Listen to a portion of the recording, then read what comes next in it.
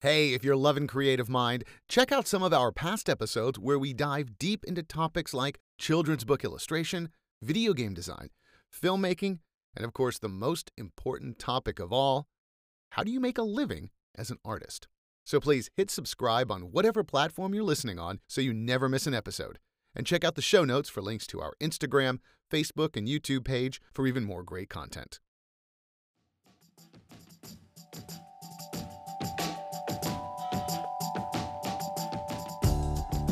Well, I perceive that there's probably two things that I see myself as. I see myself as someone who is more of a producer role. I enjoy helping people be able to tell their story. I like the process of helping them put it together and then adding the things that I like about art into that.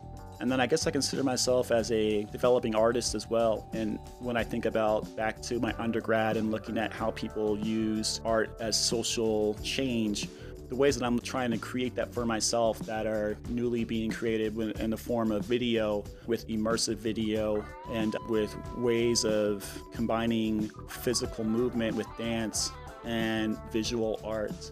That is artist, radio producer, podcast producer Ephraim Colbert.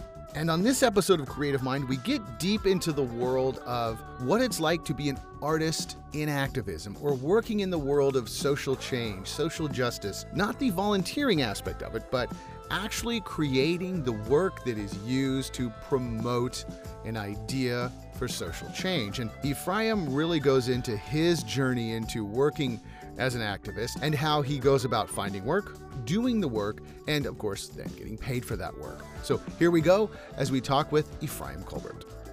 You do a lot of activism and a lot of what I would call social work.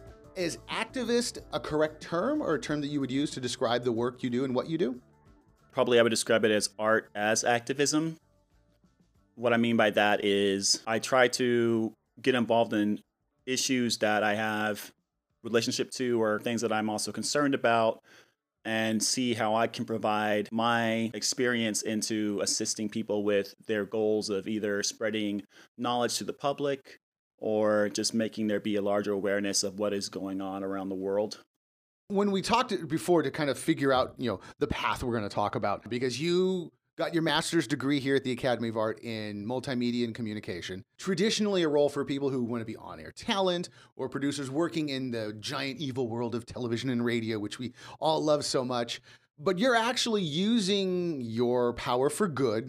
A lot of people have this misconception of activism and creating for social change. How did you get involved in that? During my undergrad, I studied American Studies, and the focus was popular culture and social movements. And we looked at how people use art to help push their social issues, whether it was Cesar Chavez and using mural art to be able to bring people together regardless of the language barrier that they might have had.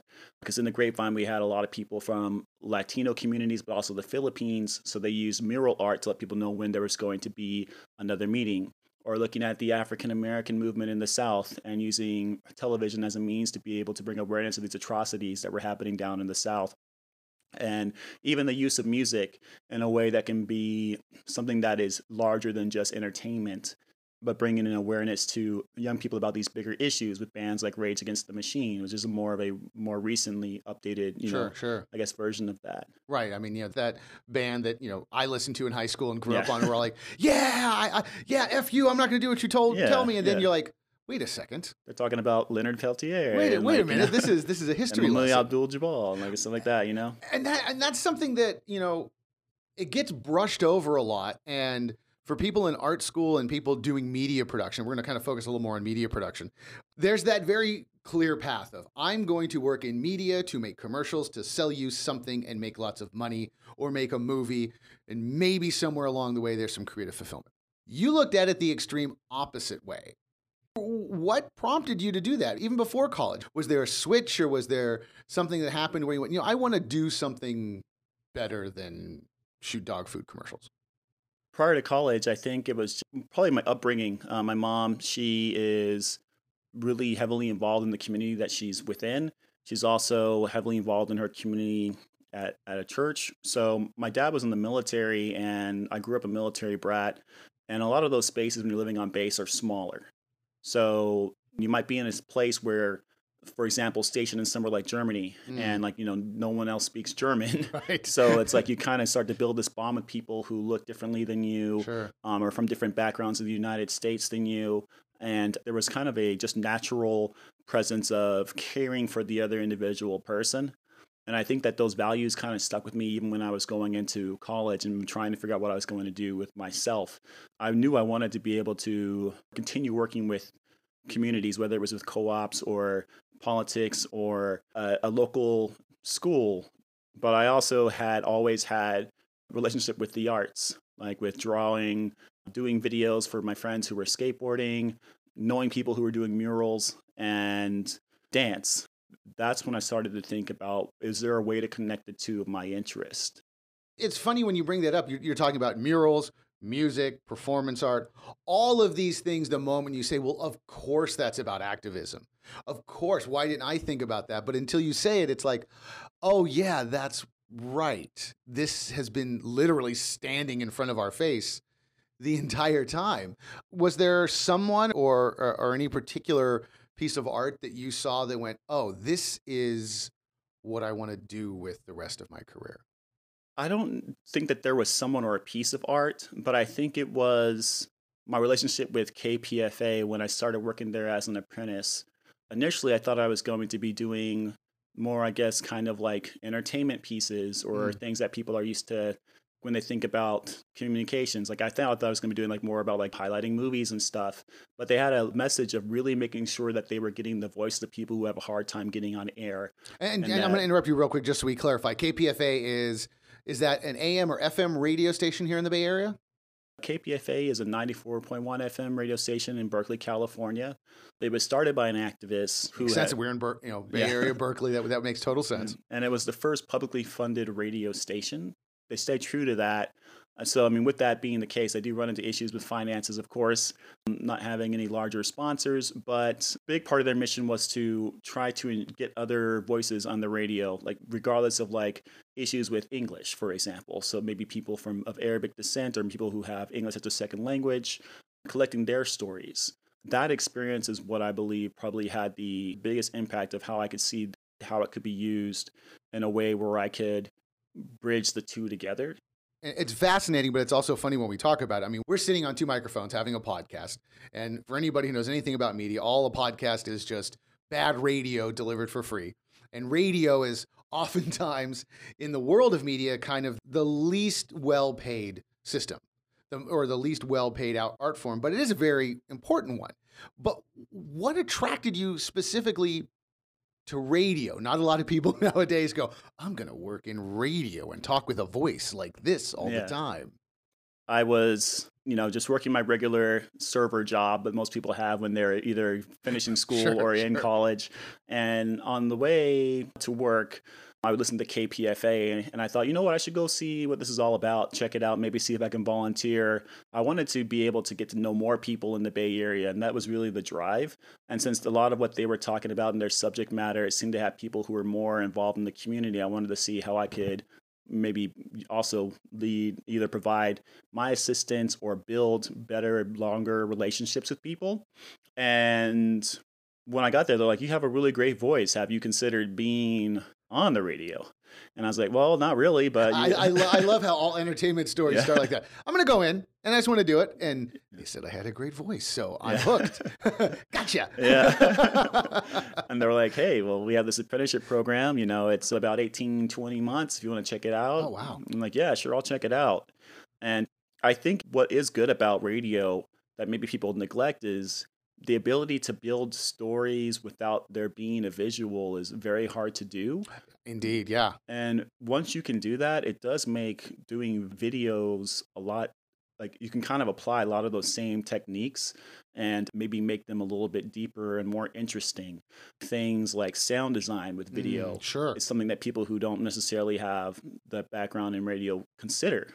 Plenty of videos on YouTube that my friend always talks about. There's plenty of videos on YouTube, but with really bad audio. And are you going to watch a video that looks 4K but sounds terrible? Probably not. It's not Every low-budget indie film has no budget left over for the crinkling of something and the tire screech and the music. It's like, Well, I hope people like a lot of silence and heavy breathing. Yeah, yeah. But that makes perfect sense when you start looking at it from a production standpoint. Yeah, because it's like that, those sounds, whether people are aware of it or not, are what kind of build a lot of the scenes when you're inside of a movie theater. I mean, horror films rely heavily on audio, Right. action films rely heavily on audio. Absolutely. It's something that's there that people just don't really think about. Mm.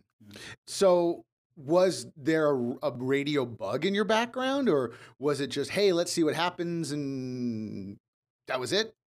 I mean, I'm an older millennial, so I guess like most people, you know, like when you were younger, if your parents had like a tape player, you were trying to make your own like mixes and you would pretend Sure, that you were a right. DJ. But I mean, outside of that, it was really the draw to just get to know the community of the Bay Area better. And I know that the Bay Area has a long history of, you know, union Mhm. workers, social justice. And I wanted to be able to have an opportunity to be able to talk to some of these people, interview them. I was able to meet some Black Panthers. That Oh, was really wow. cool. And people who just have a history within the women's movement, DXE, and a lot of other people. Even if I didn't necessarily agree with everything that they were doing, I thought that their stories were important to share. And so it was cool to be involved in that. So, when you were in your apprenticeship, did you pitch them this idea of something that was more social justice related? I mean, I'm assuming that's a bit of their bent anyway. But did you pitch out a show or create a concept that you wanted to work with? Or did they just throw you in the mix and go, here, time to radio? So they really wanted to first have us address who we were and who we were bringing to the table. So they had us writing commentaries and feature pieces Oh, wow. to get a better sense of who we were. And The Apprentices have an established show every Friday at 7 p.m. Pacific time that we kind of work towards becoming the full creators of. So it's titled Full Circle. And Okay. how it works is it's 20 months because there's a group that kind of is running the show as you kind of step into the different roles to get the practice so that you can take over the show. Okay. So for the first 6 months or so, you're kind of tiptoeing, taking your part in whether it being like running the board and operating the board for the program, writing scripts and stuff for the program, and then being, you know, on-air talent for the program. And since you are in a group, depending on what you enjoy doing, people kind of pick and choose whether if they want to be on air, and you take turns every Friday with what role you're going to play. Oh, wow. So, I mean, this was beyond an apprenticeship. Yeah. This was the real deal. Yeah, yeah. So, we're going to take a moment to plug the school on this. And what then decided you to come to the Academy of Art and focus on communications and multimedia if you already had this apprenticeship going? While I was finishing up my apprenticeship program, I had to, of course, support myself with work and things. And I was working for a nonprofit organization, and at a conference met a photographer, Shelley Waldman, and she had told me that, oh, you know, I wanted to do a podcast, and I brought her by the radio station and recorded. And then she was like, well, how much do people make within the radio field? And I kind of gave her the number. And she was like, well, you could make like double that if you do video or photography. And she gave you a big hug and said, listen, I Yeah. have some coupons at Starbucks. Let me help you out here. Yeah. And I was like, oh, okay. Well, you know, I hadn't really thought about that at that point, but I said, yeah, I do see how that can broaden what I'm already doing. And I can still bring in some of those concepts with the sound design and things that I learned from radio to any videos that I make. And, you know, I was like, well, I'm going to see what schools are around. Basically kind of same thing. I walked over to Academy of Arts and took some of the paperwork, and then went on the second floor and talked with Steve. And Steve Cotton. And yep. And I was like, okay, yeah, I think this would be a pretty good fit. I was in between the media comms department and the film department. Okay. What I was thinking about was, okay, so I had looked at other schools, and a lot of them kind of work on the theory elements. Sure. And that's great to know as well. But from my experience with producing other people's podcasts and like learning how to have to make a budget, or learning how to have to kind of fill out like a request for proposal, I was like, I need to know the business side of things. Yeah, absolutely. Because that's where, like, if you can show that to people, they feel comfortable with giving you the money to finance whatever the creative thing you're going to do is going to be.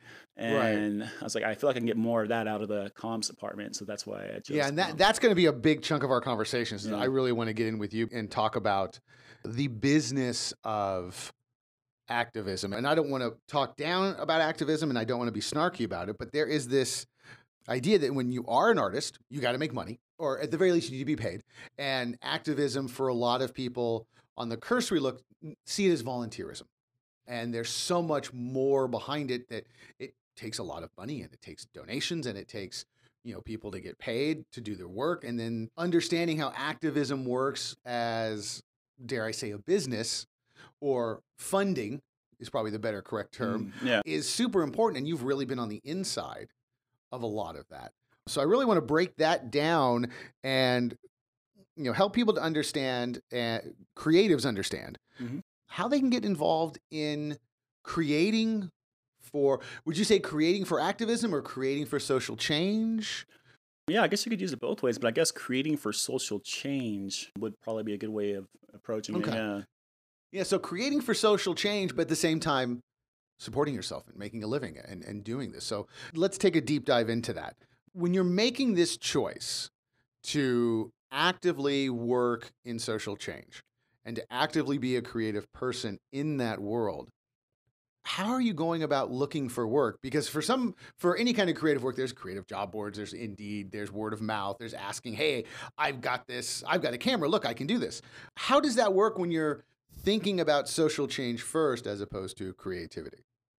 Yeah. So I think that there's some things you have to be kind of aware of, and some people probably are, who work within social change, and things you want to probably think about as you're trying to transition into doing the things you want to do, and just things to look out for. With working within nonprofit sector or within any of these movements, depending on some red flags to you should be if you are attending meetings and you notice that you're the one that's taking on all the work, because a lot of them do start within college campus spaces. So they Sure. look for people who are young and who are energized and who are ready to do things. Sure. And you don't want to overly have you be the one that's always doing the work in the end, Okay. because some of the older people will allow you to do that. Uh-huh. Also, try to have an awareness of where they are financially. I mean, some of them do just tend to have more money than others, or different backing than others, probably because of accounting reasons. Mhm. Maybe they have better grant writers or things of that nature. But maybe trying to get a sense of where they stand if you're trying to build a career, and you don't want to get stuck with having to change every 2 years because the one keeps losing its All right. funding. Okay. And that age-old question of yeah. like, we'd like to hire you as a filmmaker. Yeah, What gear do you have? exactly. Yeah. So Send me a list of your Yeah. gear after you send me your reel. yeah, exactly. So just look for those things and be conscious of it. You probably won't see a lot of that unless you're volunteering time. So Okay. some of it you don't really notice till you start to put in some time. But maybe set a limit on how much time you're putting in there and seeing if it's going to go where you want it to go. And you talk about time. You said that you were doing a lot of volunteer work. Yeah. How do you balance that? How does the benefit of volunteering, other than the benefit of volunteering, Yeah. how does the benefit of volunteering work within this path of being an activist? So the benefit is you get to know the space in which you live in a little bit deeper, and within the industry you want to work in a little bit deeper. I mean, being that I came from New Mexico and I've been in the Bay Area for 9 years, when I first moved here, I didn't really know anyone. Yeah, I had been out sure. here before because I had been out here for dance performances and stuff, but I was like, okay, the only way I'm going to really get to know is by kind of being where the people are. And That evil term of networking. yeah. But instead of just like attending like a networking thing inside of like a hotel next to the Next to the airport, airport, right. it's like I'll just I'll see what's going on as far as like let's say for example my interest was music. Every music festival needs people to work it, Right. whether it's like the grips who are setting up, the volunteers, and sometimes you get in for free for one day and then you work the second day. Mm. Like that's a way of getting to get a better sense of the music industry, because you can like hang out by the people who are working the board, who are Mm. doing the sound engineering, and just kind of having those engaging conversations with them. Or, if I was wanting to do sports, I mean, there's a lot of colleges out here. Like one way I could get into that is maybe working with Pac-12 or just trying to get in with Pac-12, or, similarly with arts. Every gallery opening needs to have somebody be there or be present to hand out flyers about upcoming calendar events, or Mm. like about the person whose gallery they're showing. People really enjoy and love when people are willing to volunteer. And then also now you're kind of slowly building a network of things that are within your interests, Mm. and getting a better sense of how it works within your city. I mean, we're in the Bay Area. I mean, there's so many people here. I think Sure. San Francisco probably has 1 million people living Yeah, I in think it's San 1 million Francisco. people now, yeah. Probably like 5 million coming in every day. I Right. mean, that's a lot of ground to cover. And there's definitely like you have to have like a hustle mentality, I guess, as far as like who you're getting to know. And then as people see you and they start to see your talents, what can happen is they start to be like, hey, like I know someone who is, I can't maybe provide you the funding that you need, but I know someone who needs what you're doing. So then becoming vocal about what you do, whether it's administration or whether it's something visual, like with video or podcast. The second thing I did was start to kind of let people know what I do. Having not necessarily an elevator pitch, but just kind of like putting it in people's ears. And then they started to recognize, oh, okay, yeah, this dude does videos, or, she does videos. And Right, because there is that need, obviously, in any Yeah. kind of social justice, evangelizing something, telling people about something. It does require something with a communications degree. You need to know how to create and tell your story. When you started moving from volunteer to a working creative within a nonprofit or within an activist program, what are some tips and some of the steps that you took and learned along the way that can help people who are also wanting to venture down this path? One of the things that I did was, even before completing the apprenticeship program, or even before finishing my master's program at AAU, is I started taking on little projects. So they weren't necessarily projects that paid the best, but they gave me an opportunity to receive pay, learn how to deal with clients. And if for some reason it went terrible, I'm still in school, Right. It's like the trainee badge. Yeah. Sorry, I'm new here. Yeah. I kind of had that to fall back on. So there was a little bit of grace, Yeah, so sure. it wasn't like the end of the world if I made a mistake or something. And so, yeah, I was fortunate to be approached by people because there really is a need out there Right. for people to be working with audio experience and video experience, people who need archival footage for their grantees who want to see what they're doing with their money, Right. or people who want to collect the stories of the people who are receiving the help that they're providing through their services. There's a need for that. And there's definitely people who have money who can fund you creating that for them. And once I saw that video provided a larger income, I could still do the same, but just a video format. I was like, okay, I'm going to do more video over just the audio format. It's interesting you bring that up because, again, it's another one of those kind of, a lot of people say, oh, it's the aha moment. It's Yeah. really more of the duh moment. Like, yes, if you're doing oral histories Yeah. or interviews or, like you said, the archival work of, hey, day 1 it was this, day 2 was this, month 4 it was this. Yeah. That is a job that would have gone to somebody, preferably not somebody just, hey, you with your phone, go take Right. some photos. It does require a talented and skilled professional with a creative background to do this well. Yeah. Which, again, it's a dumb moment, but it's like, oh yeah, that's right. That is a paid position. Yeah. When you were looking at this, and as you've gone through your career in being a creative for social change movements, how's the pay? To be very blunt and rip the Band-Aid off. How's the pay? How's that life work from the financial standpoint?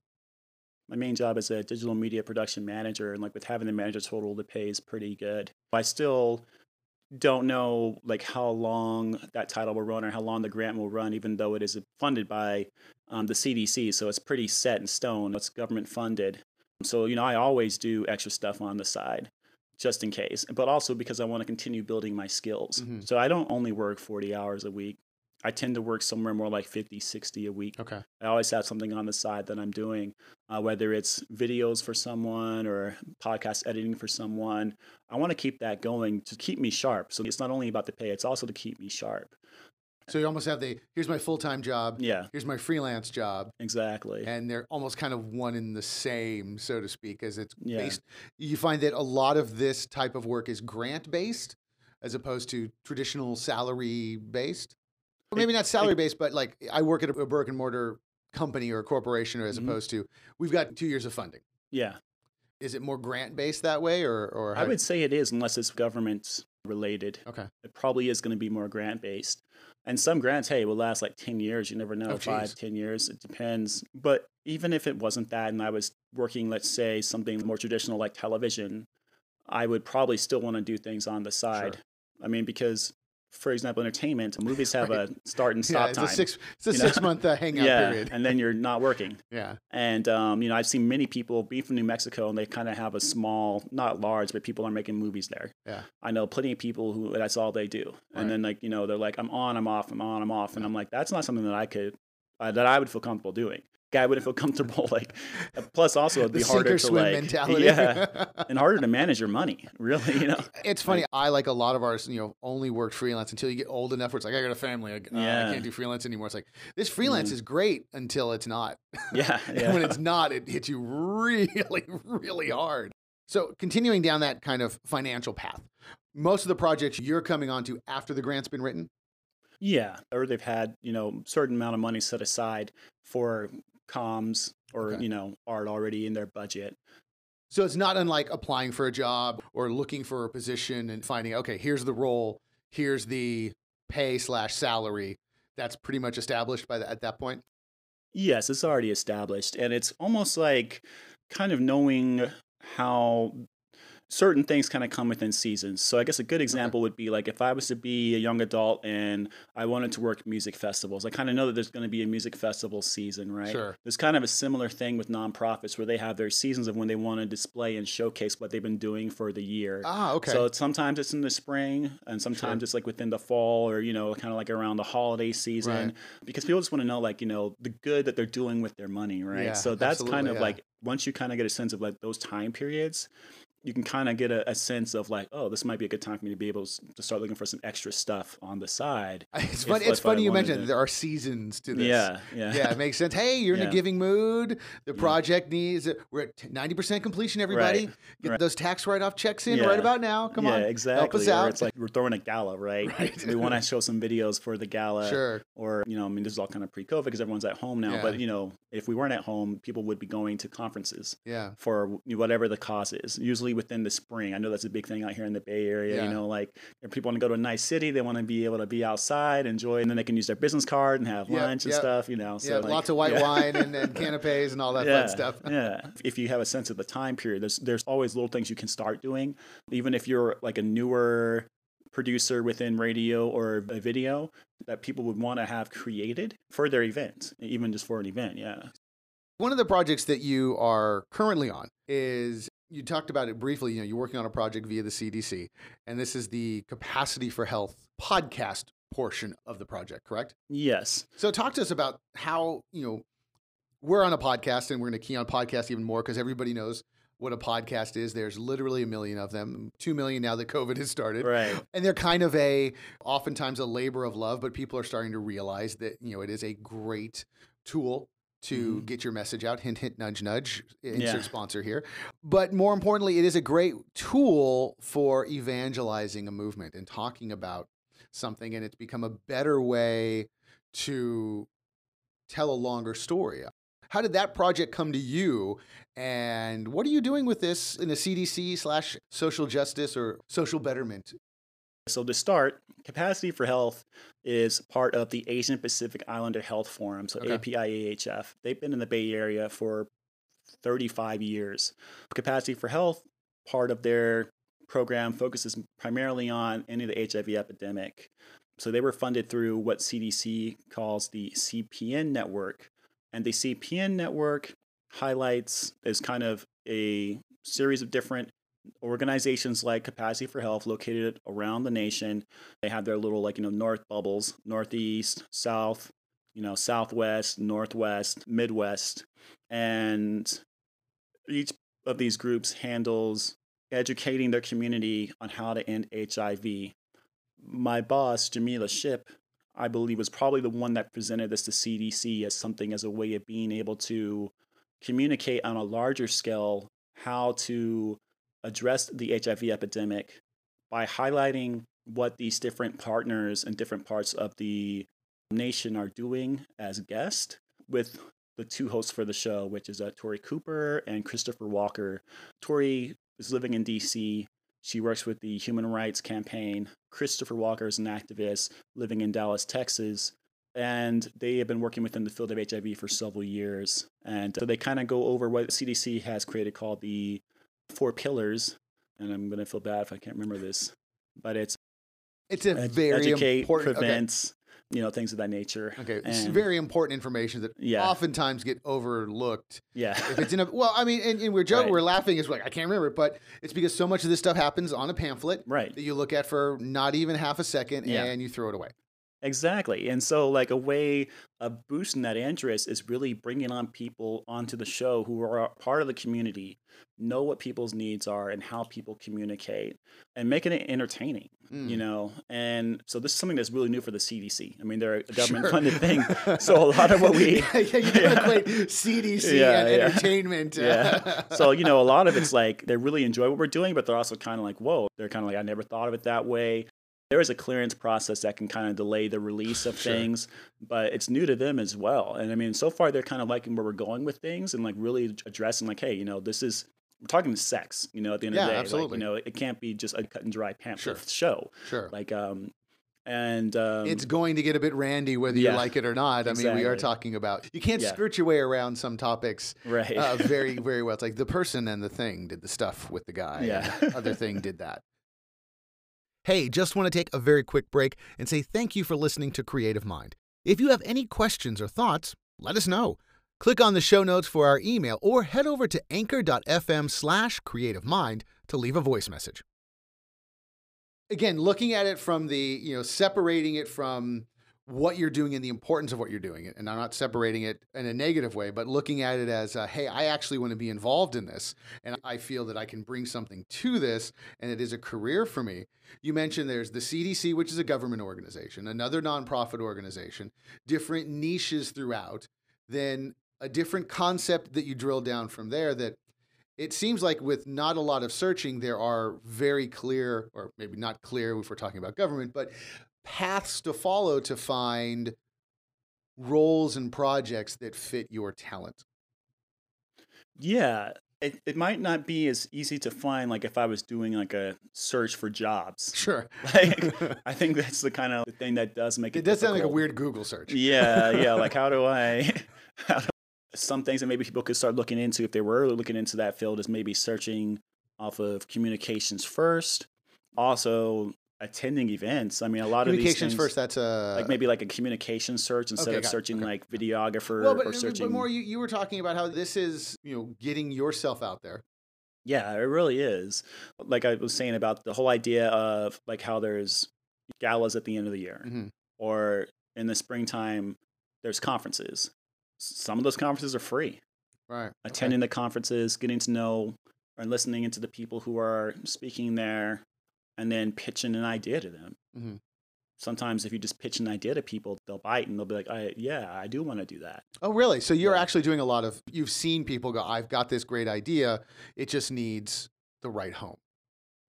For example, I attended a job fair, and this is kind of when I was before working at Capacity for Health, and I was only freelancing, and I needed some extra money. The job fair wasn't not about anything that I had any interest in to begin with, but I went anyway. Okay. And Okay. I said, hey, there were some organizations there that were doing cool stuff. And I said, hey, do you guys need any videos for anything that's coming up? Do you have any conferences coming up? Do you have any galas coming up? Are you trying to highlight any of the people who are receiving your services? Here's my card. And 3 weeks Wow. later, they'd be like, hey, yeah, we need a video for having this thing that's coming up in April. Can you do it? And here's how much we'll pay you. And then you kind of go back and forth about the pay. Right. That's a whole other podcast Yeah. series. Yeah. So, I mean, that works sometimes. Really? That's kind of a fascinating way of selling yourself. Yeah. Like, hey, I know you're here for something else, Yeah. but you don't have something I can provide. Right. Like I've done that with even one job fair where there was a police department and firefighters. And I was like, do you guys need any videos for any of what you're doing? Sure. Absolutely. And they were like, oh, we just hired someone at the fire department to shoot videos for us. And I looked at the salary. I'm like, wow, that's a lot of money. Like it was like Yeah. in the 6 digits. And I was like, and it wasn't even that hard of a job. It's funny. I worked on a project for a friend that was a recruitment video for police department. And when we were researching, hey, what do police recruitment videos look like? I'm sure it can't be all here's how we arrest people. Yeah. There's got to be a story. There's got to be other things. But let's look Yeah. into it. And we were all shocked at the budgets, the quality, the just breadth of topics they covered. It was like, man, I kind of want to get in Yeah. to just making these videos. This is kind of cool. Yeah. But no, it's interesting how you're mentioning that. It's like, well, you can start looking at going, well, there's something there that I Yeah. really get to tell the story. So to finish up with the Capacity for Health, because I think that one is extremely important, and it's a podcast as well. What's that project look like? I mean, give us the broad strokes of what that type of project looks like so people can kind of get an understanding of what a project within that type of world ends up as. The project was presented to me as an idea, right? So even though that there was a contract created and they kind of knew what they wanted to do, it was still kind of like, we need your help helping us get to making what we want to do. So they wanted to create 8 episodes, have some content that can be live on social media to promote the episodes. They had 2 guests in mind, but they didn't know how much training they needed for familiarity around being hosts. Sure, the media training, the technology side, the technical directing side. And that's kind of where the training I received as an apprentice from KPFA, but also from Academy of Arts came in, of like helping them turn these ideas into actual episodes and stories, how to reach out to guests, like showing them how to create emails for reaching out to guests, scheduling with guests, using a doodle to schedule with guests, contacting guests as publishers or their agents or whatever, and then script writing, kind of showing them, giving them examples of how to write a script, and then, meeting with them. There's a lot of work done when someone just has an idea in the post-production stage. Absolutely, yeah. Yeah, because it's not a lot of things aren't established yet. But that's also the time where you can kind of put your artistic flavor into it too, since there isn't necessarily like a set thing that they want. You can have a lot of yourself inside of it as well. And then the production part of it, once you have those things established in the pre, it's pretty easy. Sure. And then, you just want to establish something that can be consistent so you're not spending a ton of time each episode on how you do it in the post. So a lot of time spent in the pre-production. The production, once you have that, like, establish a way you want to do the production itself, and then establish a way you want to have the post-production look so that should flow easier. So right now we are in the production stages. Okay. We spent a couple of months really familiarizing the host with the ability of, hosting a podcast. Sure. How we did that was we used Capacity for Health's Facebook page, and we did what was called a watch party series. And so this is a live event that we would have usually the Wednesday in the middle of the month. And it was almost a way of screening like who could also be potential guests for the episode. Oh, by wow, seeing interesting. like how charismatic they were. Sure. So they would come on as well, and they would just kind of be only about 30 minutes. We'd create segment video pieces in between for transitions, and then have them speak with the guests and get a good sense of like, okay, this person might work well for this episode or they might not. So some of the watch parties would have 5 potential guests, right? Okay. But in the end, we're only going to have 2 that would be on the actual podcast. Sure. Not everyone can go for a full half hour or an hour. Yeah. And if you've listened to my podcast, it's a long time to listen to somebody babble. Yeah. Yeah. And being able to babble intelligently is a very hard skill to develop. It is. And so, it does take a lot of time. We were also doing that because certain things had to be released through CDC's clearance process. So for each episode, they represent different demographic groups. There was a series of maybe 1 to 5 CDC experts that, specialized around addressing HIV within that population. So they had to look over, for example, the questions that we're using in the watch party as practice to see if they liked the questions. Oh, wow. They wanted to know more about the guests that we might have by looking at the guest bios. So that, since that would be taking time anyway, it keeps them active by practicing, and so that they didn't feel impatient about waiting for us to start the actual recording dates. Sure. Yeah, we're starting the recording actually this month. So the last week of September, and then we're going to probably be recording 2 episodes a month. We're using Zoom right now because no one's living in the same area. Yeah. But I mean, what you've described is the exact process of creating a full news or even scripted television show. Yeah. For the CDC in a very niche concept where you're actually helping somebody as opposed to, a bad series of reruns. Which is again, as you're explaining to me, I'm going, duh, but it's kind of fascinating that you've been given this opportunity or have found this opportunity and been handed the reins to, I'm going to produce a television show that happens to be Zoom and podcast as mediums and outputs are constantly changing, that you've produced a show with people as your job. And it's actually in something that you are passionate about and feel good about. And in the end is actually helping somebody more than, the next great big reality celebrity chef. And what was also cool about taking on this project is, if I was doing television, that might be the hit of the year and then people forget about it. Netflix has so many TV shows, like you probably spend more time trying to find something on Netflix than you actually Absolutely. watch it, right? But I was like, this might have the potential to have a lifespan that goes beyond me. I mean, it's government. They're going to probably have the videos for who knows how long on their YouTube page, plus the podcast, the audio version on their Spotify or their iTunes for quite a long period of time. And I thought that's what I want to be involved in when I think about things that I want to do. I want to think about the longevity of the project because that's a way that I can leave a legacy that I created for myself. I think people think of legacy as always being a financial thing or a structural thing. Like, you get a lot of like wealthy older people who like have their name, for example, on a bridge. Sure. Or like, they have a statue. Yeah. But being involved with someone that might have a mental impact or someone thinks differently about something is more important to me than like a structure that it's like phallic in nature, right? Like in DC or something. Sure. Absolutely. I mean, that kind of goes back to your true belief in activism and enacting social change. Yeah. Why I'm so excited to have you on this was, when we talked about this, was it's very hard to meet somebody who actually cares, myself included. And, that's why I'm asking you some of this stuff in a cynical way, where it's easy to hold up a sign. It's easy to, send $5 to, charity of your choice here. Yeah. But to actually go, well, I'm going to use my talents that I've invested in and built and honed to actually enact social change. That's pretty fascinating. And I mean, kudos to you. I mean, I don't know many people who would actively choose that. How does that translate then?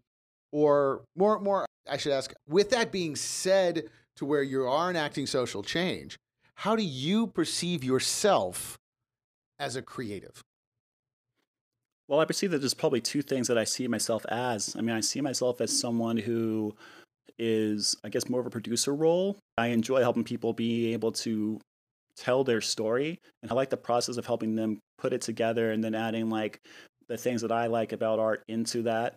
And then I guess I consider myself as a developing artist as well. I mean, outside of working with nonprofits, I do have the things that I'm interested in.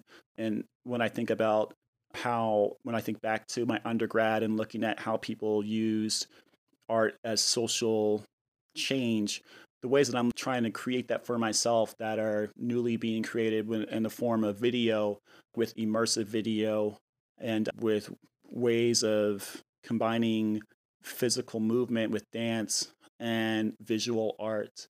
That's kind of where I'm going artistically. I'm glad you brought that up, because that is one of those art veins that a lot of people have a hard time understanding. It's beautiful when we're talking about dance and movement and public art. Everyone understands a mural. It's easy to understand. And you're working with a project that incorporates dance and visuals and light and projection. Tell me about that, because that seems as far away from social change, but at the same time, I don't know. You tell me. How does it play into the world of what you've created for yourself? Yeah. So I haven't necessarily made the two connections yet, but I have been lucky to work with a really great dance company out here called Raw Dance. And I'm close friends with Katie Wong. She's the artistic director of Raw Dance in San Francisco. And she was presenting with a project at Salesforce Park, which is the park above the Salesforce Transit Center. It's about 4.5 football fields long. And within the park itself, you have this different diversity representing California's variation of diversity of plant life that stretches from one end of the park to the next. Yeah, it's a gorgeous, beautiful park. Pre-COVID, she was presented this opportunity to create an art piece up there. And then COVID happened and we had to rethink a lot of things and like, how are we going to do this now with like limits of how many people can meet in person? A lot of the things that were changing that Gavin Newsom was updating us on as far as like people meeting in groups. We both knew that we wanted to do something that wasn't just what you would see within the space of a theater, where, you have like the actors on stage and then like there's lights and stuff, but that's just kind of like separate from each other. We were thinking of like, is there a way to combine them, but also within the realms of what the park has available and what they can do and will allow based on like having all of this like diversity of plant life that they didn't want people to step on. Right. And like, all these. So we were really moved by the idea of immersive experiences with art, with visuals and audio and lighting. So I guess what I mean by that is imagine if you were stepping into a space where you sit down and it's like an IMAX theater that, shows you the planets. Like a kid, you might do that at like some type Be of here, be discovery. static. I'm going to present Yeah. something to you. Instead of that, how would it be to maybe walk through a space and as you're walking through and as you step, you're starting to see stars where you're stepping Oh, wow. or the planets going above your head as you're moving through the space was kind of what we were thinking. That includes you into the piece itself. You're not separate from the piece. And with there being a total of 4 stations, we wanted to have those type of elements where people could be involved in at each place if possible. And if not, then we wanted to combine the two where the dancers were involved in the visuals that were also being presented. Oh, wow. So you have like a 2D element, an oral element with the audio, and then the actual human beings interacting within the space. I mean, that's big time art stuff.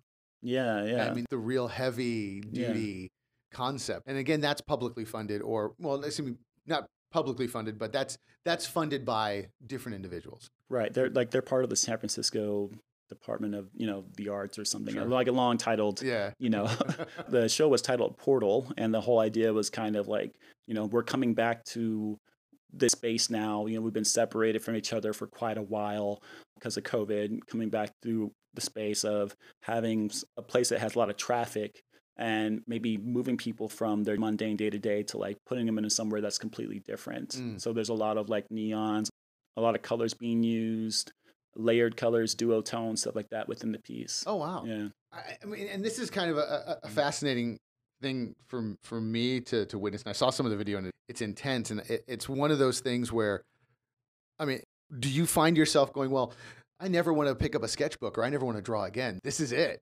Is this the path you want to head down creatively? Is this the most fun you're having? I think it is. That is what I would want to do. And I think I would also be able to, I could see how you could tie those elements into things that address social change.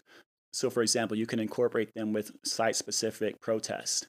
So you could incorporate, they do have devices now, I think like, for example, like Lightform that scans a space and then shapes the video projection around Sure, it. yeah, the 3D projection stuff is intense. I've seen several instances of it around the world, and you're like, this is the craziest thing I've ever seen. And this is just a slide projector. Yeah. This is great. So like how you can incorporate projection mapping into the piece, and then how you could incorporate that around the movement of something could be a way of changing how people approach protest. Sure. So yeah, I don't know. It's still something that it's a technology that I'm still kind of newer to. So, and it's constantly changing, and even like its price of like purchasing some of the items are changing. So that's what I'm kind of learning right now and trying to think of ways of how that can be funded. I think it could be probably take the similar approach to how I have been taking with, just having a elevated pitch to people about how they can make their events bigger and how they can make their protests bigger and more immersive and more and on the creative side. Yeah. So it'll probably be contractual, but even with the Capacity for Health podcast, which will be coming later this year, titled When Is It In, we had thought about even presenting in a way in DC where we could have those elements, but that was before like the Delta, Sure.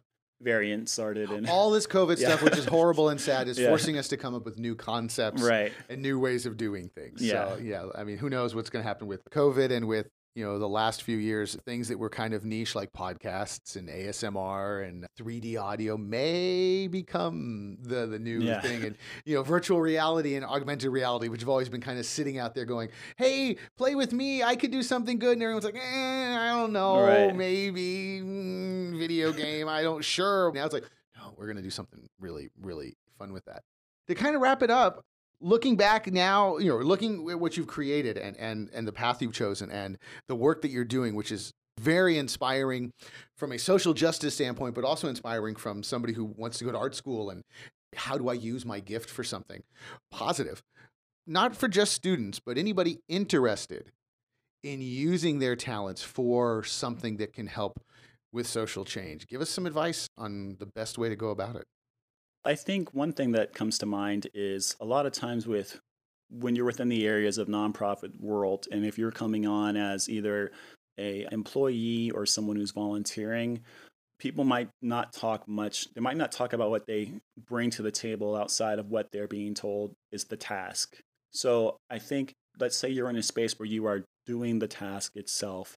If there's times that are appropriate for you to be able to speak beyond what you just do day to day, you can start just talking about what you also do and what you also are capable of. Because I feel like that doesn't happen enough. And sometimes I think artists don't feel comfortable doing that.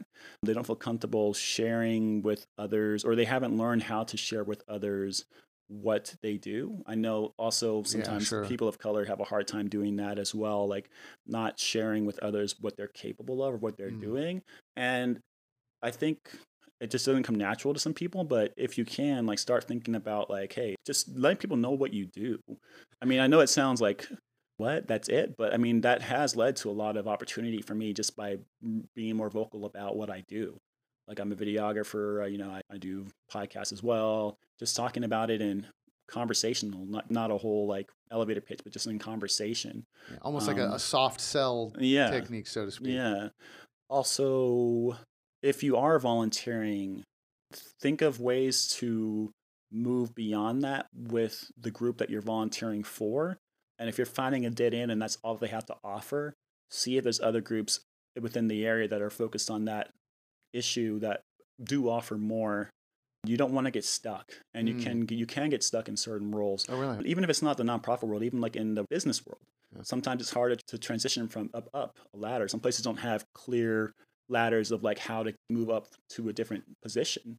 That's just how they are. So if you're getting a sense of that, maybe move on. Also, but maybe depending on the space, if the pay is okay, but they give you enough time to be able to work on other things, take advantage of that time to work on other things.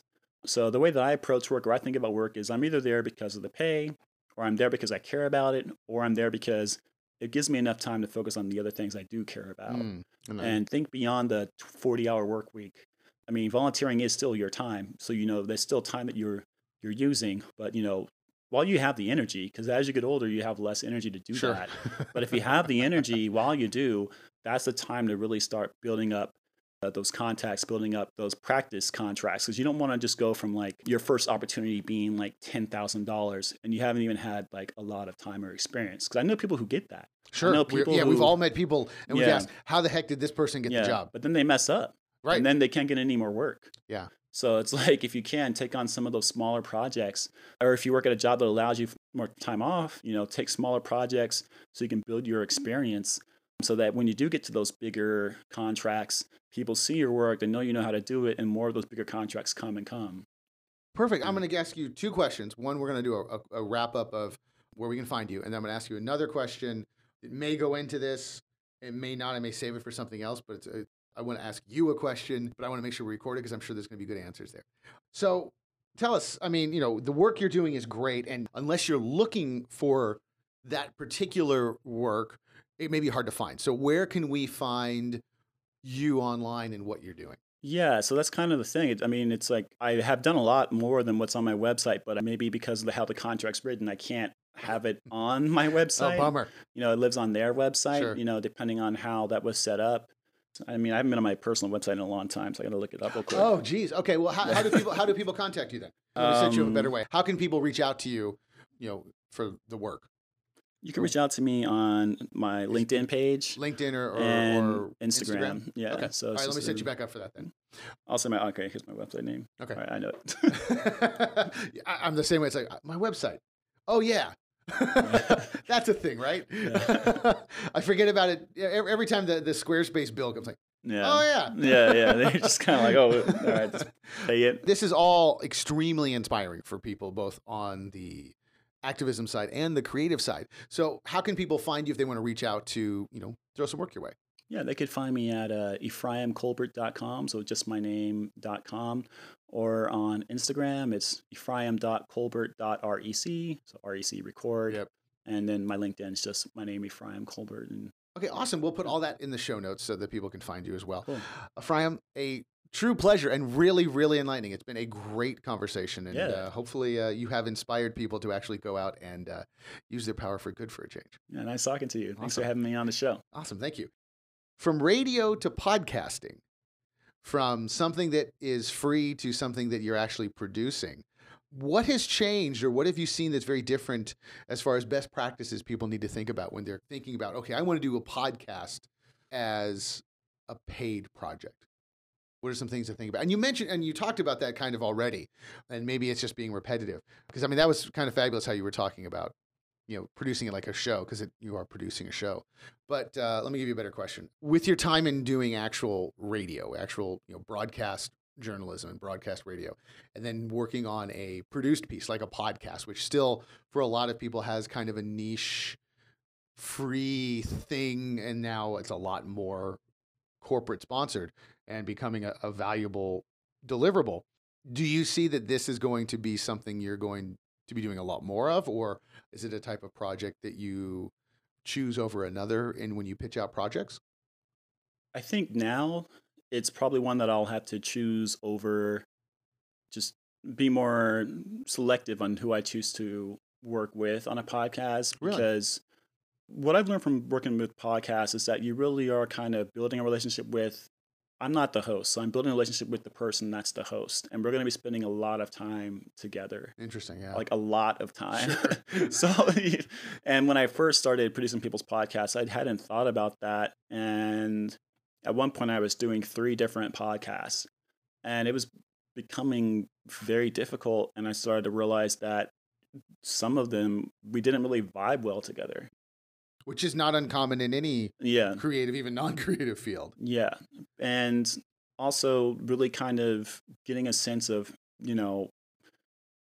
I like the podcast jobs where we're both being able to bring our value and we both kind of respect each other's artistic, creative abilities. Because I have been in some where I'm just like, they don't want to see any of like my perspective on how it's going to flow.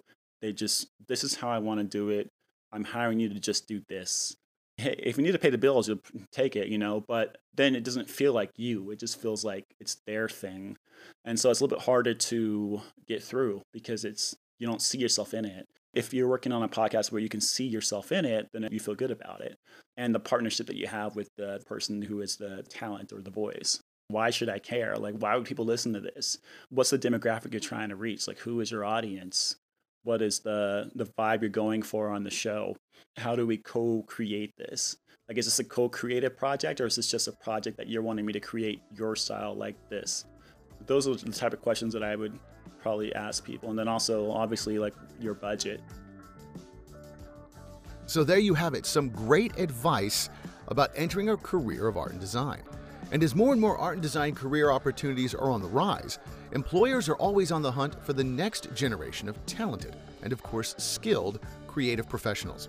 At Academy of Art University, you will get those work-ready skills that employers want. You can study on-site in downtown San Francisco or anywhere in the world with our online programs. To request more information about our 40-plus areas of study in art and design, including game development, fashion design, photography, UX design, and more, just visit our website at academyart.edu/creativemind. I'm your host, Bobby Brill. Thanks for listening.